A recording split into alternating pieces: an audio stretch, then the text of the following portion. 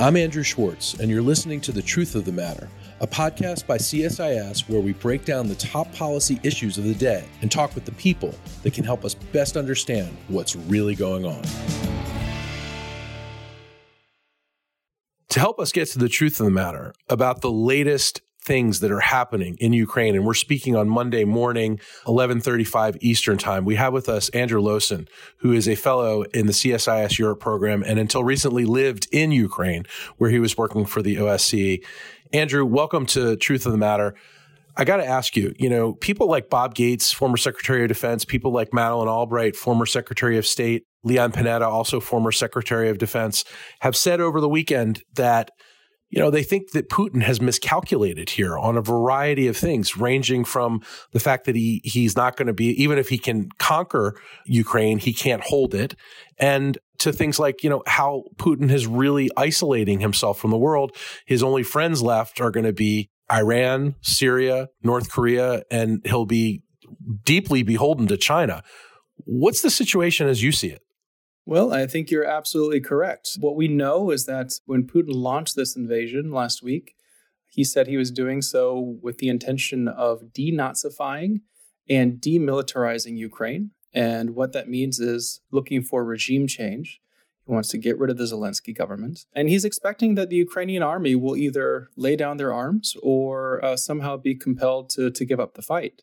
And it's clear from the first couple of days of this war that that's simply not going to happen. So I think it's absolutely correct to say that Putin has miscalculated here. For now, we're seeing Russian forces really hamstrung, unable to achieve their military objectives. This will probably force a change in strategy that will turn the conflict into quite a bloody one with a significant toll, and will make it a lot harder for Putin to present himself as a liberator or a defender of Russian and Slavic peoples. Moreover, if we think about the Western response to this, as the Ukrainians are putting up, one heck of a fight, going into this, about a week ago, I think it seemed that Europe was really not on the same page with the United States, not on the same page with each other. Germany was still sending in helmets and non-lethal assistance, and as soon as this invasion was launched, we saw a real sea change in the European approach. And levels of unity from the EU itself that we've just never seen before, with the EU now looking to provide arms to Ukraine. This is a major change and certainly something that I think Putin did not expect. Are his objectives, Putin's objectives that he has stated, achievable? Or, it really sounds like this is a gross miscalculation on his part, given, the events of the last couple of days and week. I think one of the reasons why you had so many people, so many analysts thinking that this war would not be possible is because the objectives that Putin has stated that he was hinting at even before were so far-fetched that it would be impossible to achieve.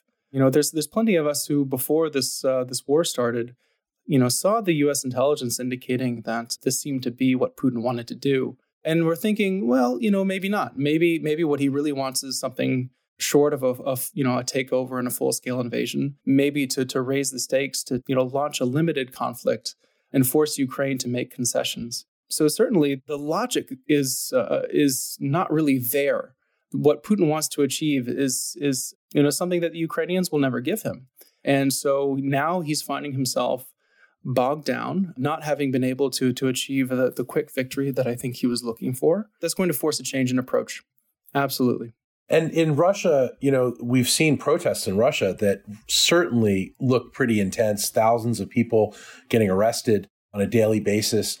What's going to start happening, when these poor kids who are fighting this war start coming home in body bags in Russia? Do you foresee the people of Russia really continuing to rise up? That's a great question. It is really remarkable to see how so many people in Russia are braving the threat of arrest to sustain a series of anti-war protests. We've also seen that the Russian government is ramping up their response, making it so that these squares in the center of Russian cities are surrounded by fences, basically putting in obstacles so that people can't protest, and certainly making examples out of those who do. But so far, if I'm not mistaken, we have 2,000 or 3,000 people who've already been arrested for these protests. They're taking place in cities all over Russia. I'm not entirely sure if it's going to be sustained in the long run to have the protests in the way that we've seen them so far, where they are, large groupings of people appearing in the center cities. This may eventually turn into a series of much smaller protests, maybe even just individual protests where brave people still will hold up signs protesting the war or demonstrating their dissatisfaction. But it has really undermined the case that Putin has made that he is trying to essentially neutralize an aggressive state that is in Ukraine, that is waging war on supposedly on the people of Donbass. This for sure is going to create some real domestic problems for him. He has a lot of tools in his toolkit that he can still use to crack down on dissent, to control the narrative. It's hard to see this nascent protest movement, turning into something that could be a critical threat to the regime. But it's that little seed of uncertainty is there, and it is, if this conflict continues for a long time, if we see dead soldiers coming back home, or if we have the scenario in which soldiers go off somewhere, their families might not be told they're going to Ukraine, they might be killed in combat, and the bodies might not get shipped home. We might have these circumstances where people just disappear. And that would be even more destructive to regime stability in Russia. So I think this is we're entering a great unknown here. And Putin is looking a bit weaker than he has been really ever before. There's even been unverified internet reports of the Russians moving crematoriums into Ukraine so that they can cremate their casualties and don't have to transport them home in body bags. Is there any validity to that? I've heard those rumors. Unfortunately, I don't think we have any way of really being able to verify them just yet. But it does really raise the question of how does Putin account for the fact that there are going to be losses among regular Russian military forces? When Russia's been involved in conflicts around the world, it's tended to use mercenaries, it's tended to use proxy forces. And so this is one of the first times where we're seeing Russian regulars engaged in fighting, and that there will be deaths, and that will have a significant impact on Russian political and social stability. Let's just bear in mind the fact that after the Soviet invasion of Afghanistan, the mothers of these dead and wounded soldiers became an extremely potent political force. And really, it could be argued, helped to kind of hasten the breakdown of the Soviet regime. Andrew, now you lived in Ukraine until very recently. I'm glad you're here and you're not there, considering the circumstances. How are you hearing that the Ukrainians are reacting to this attack, and what's the mood on the ground? Well, certainly Ukrainians are in disbelief. It has echoes to 2014 when Ukrainian sovereignty was first challenged and undermined and put under attack by Russia. I remember actually in 2014, I was sitting in the office of an anti-corruption organization where I was working there over the summer. And then the news came in that MH17 had been shot down. And I'll never forget the look in my colleagues' faces when they realized the gravity of what was happening and the degree of violence that Russia was unleashing in Ukraine with real global effects. We're seeing plenty of that again now. Just this feeling that no matter how many times the Ukrainian government had been warned by U.S. intelligence, Western intelligence, that this might be possible, I think there was still a belief that what Russia really wanted to do was to bluff, to intimidate Ukraine into making concessions in the East, making concessions on these Minsk agreements, which had been long stalled, and that it just seemed beyond the pale that Russia would unleash such violence against a brotherly nation. I mean, we saw that Putin had written this very long op-ed last year saying that Russians and Ukrainians were one nation and that the Ukrainian state was an anti-Russian project, but the people were really, truly united. And so now to have this violence unleashed upon Ukraine really undermines that whole theory and that whole argument.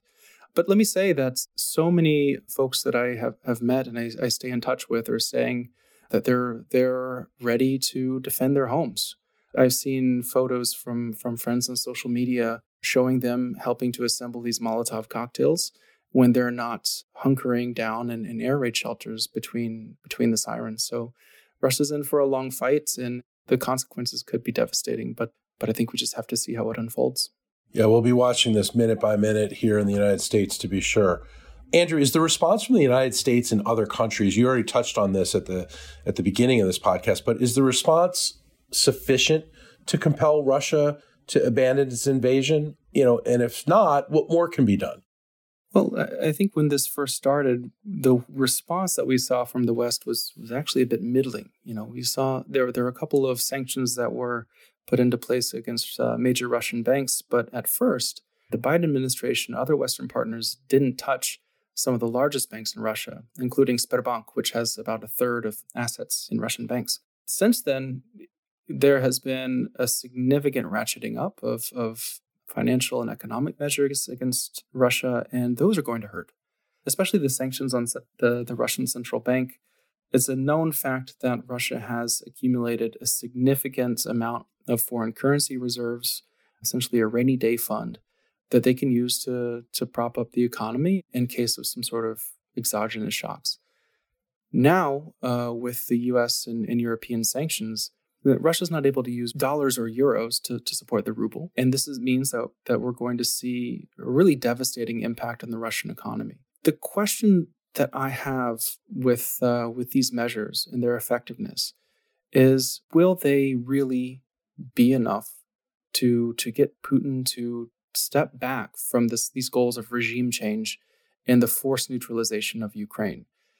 I think it's a very interesting tactic now that the Western response has moved beyond just putting punitive measures on government officials, but now we're applying the pain to Russian citizens. This is risky territory here. Because for years, since Putin really came to office, at the end of 1999, he's worked to build this vertical of power by which he, sits at the top of a personalized autocracy that is accountable essentially to no one, and uses the resources of the state to buy off elites to ensure that his position is safe.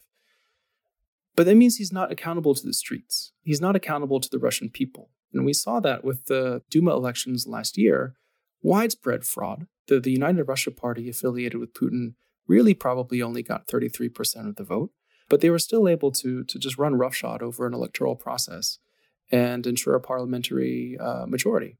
And so what I wonder in all of this is, as we're applying these broad sanctions, it will hurt Russia, but it will also hurt Russians.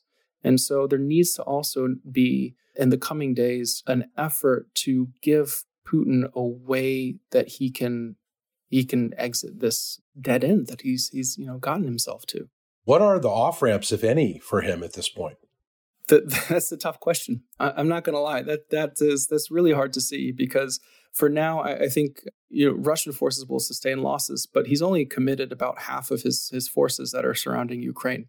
So trying to convince Putin that the military option is no longer achievable might be difficult, as long as he thinks that he has forces that he can use to bring Ukraine to its knees.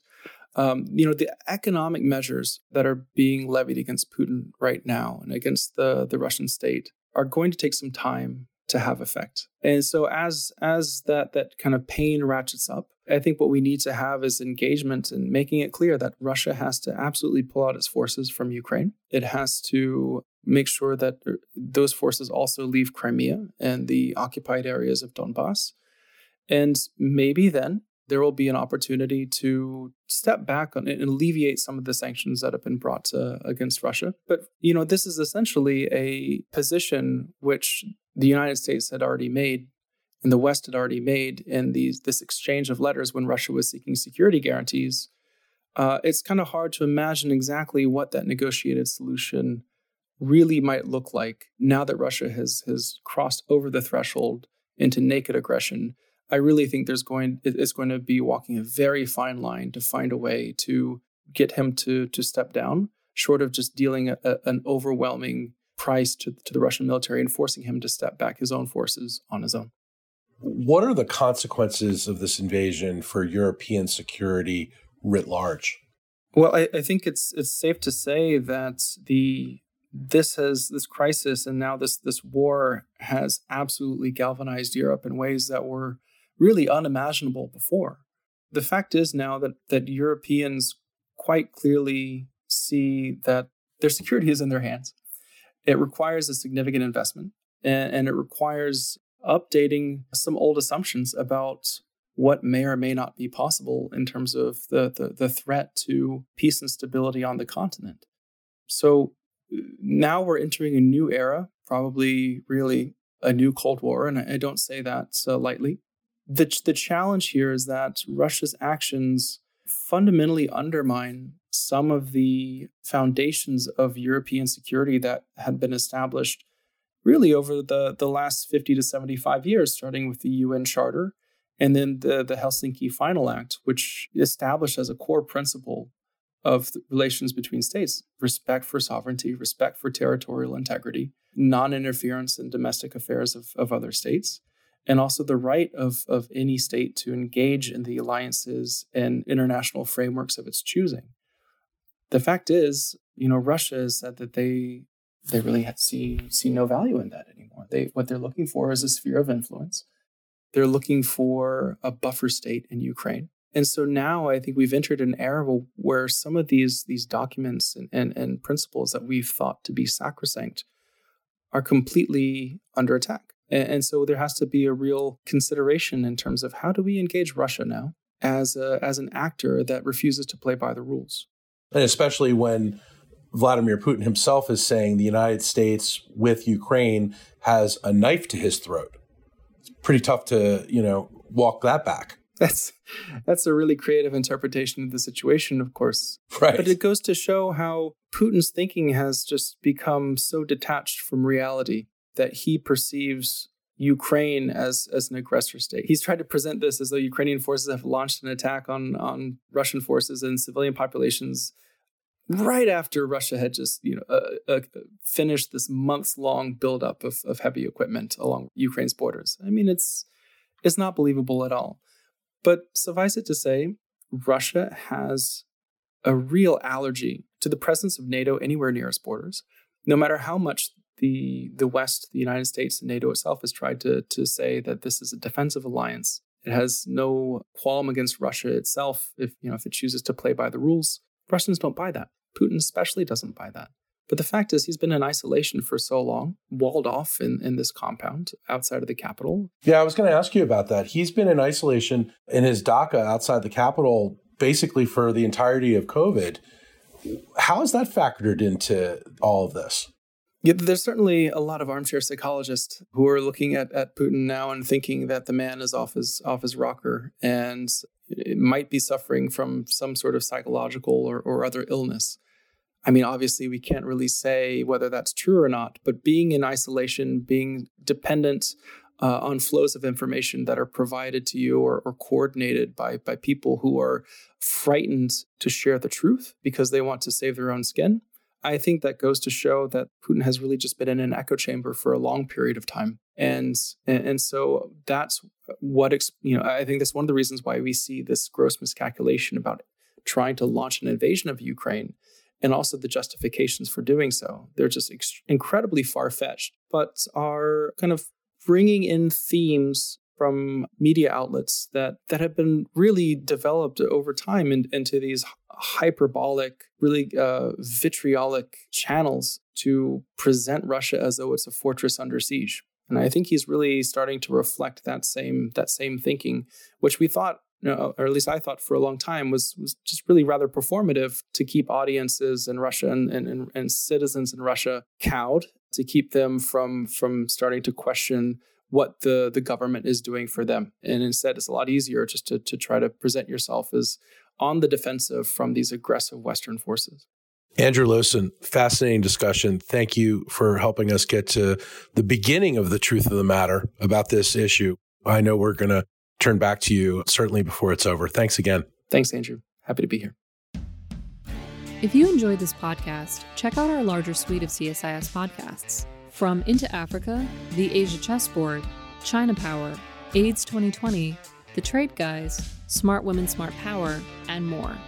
You can listen to them all on major streaming platforms like iTunes and Spotify. Visit csis.org/podcasts to see our full catalog.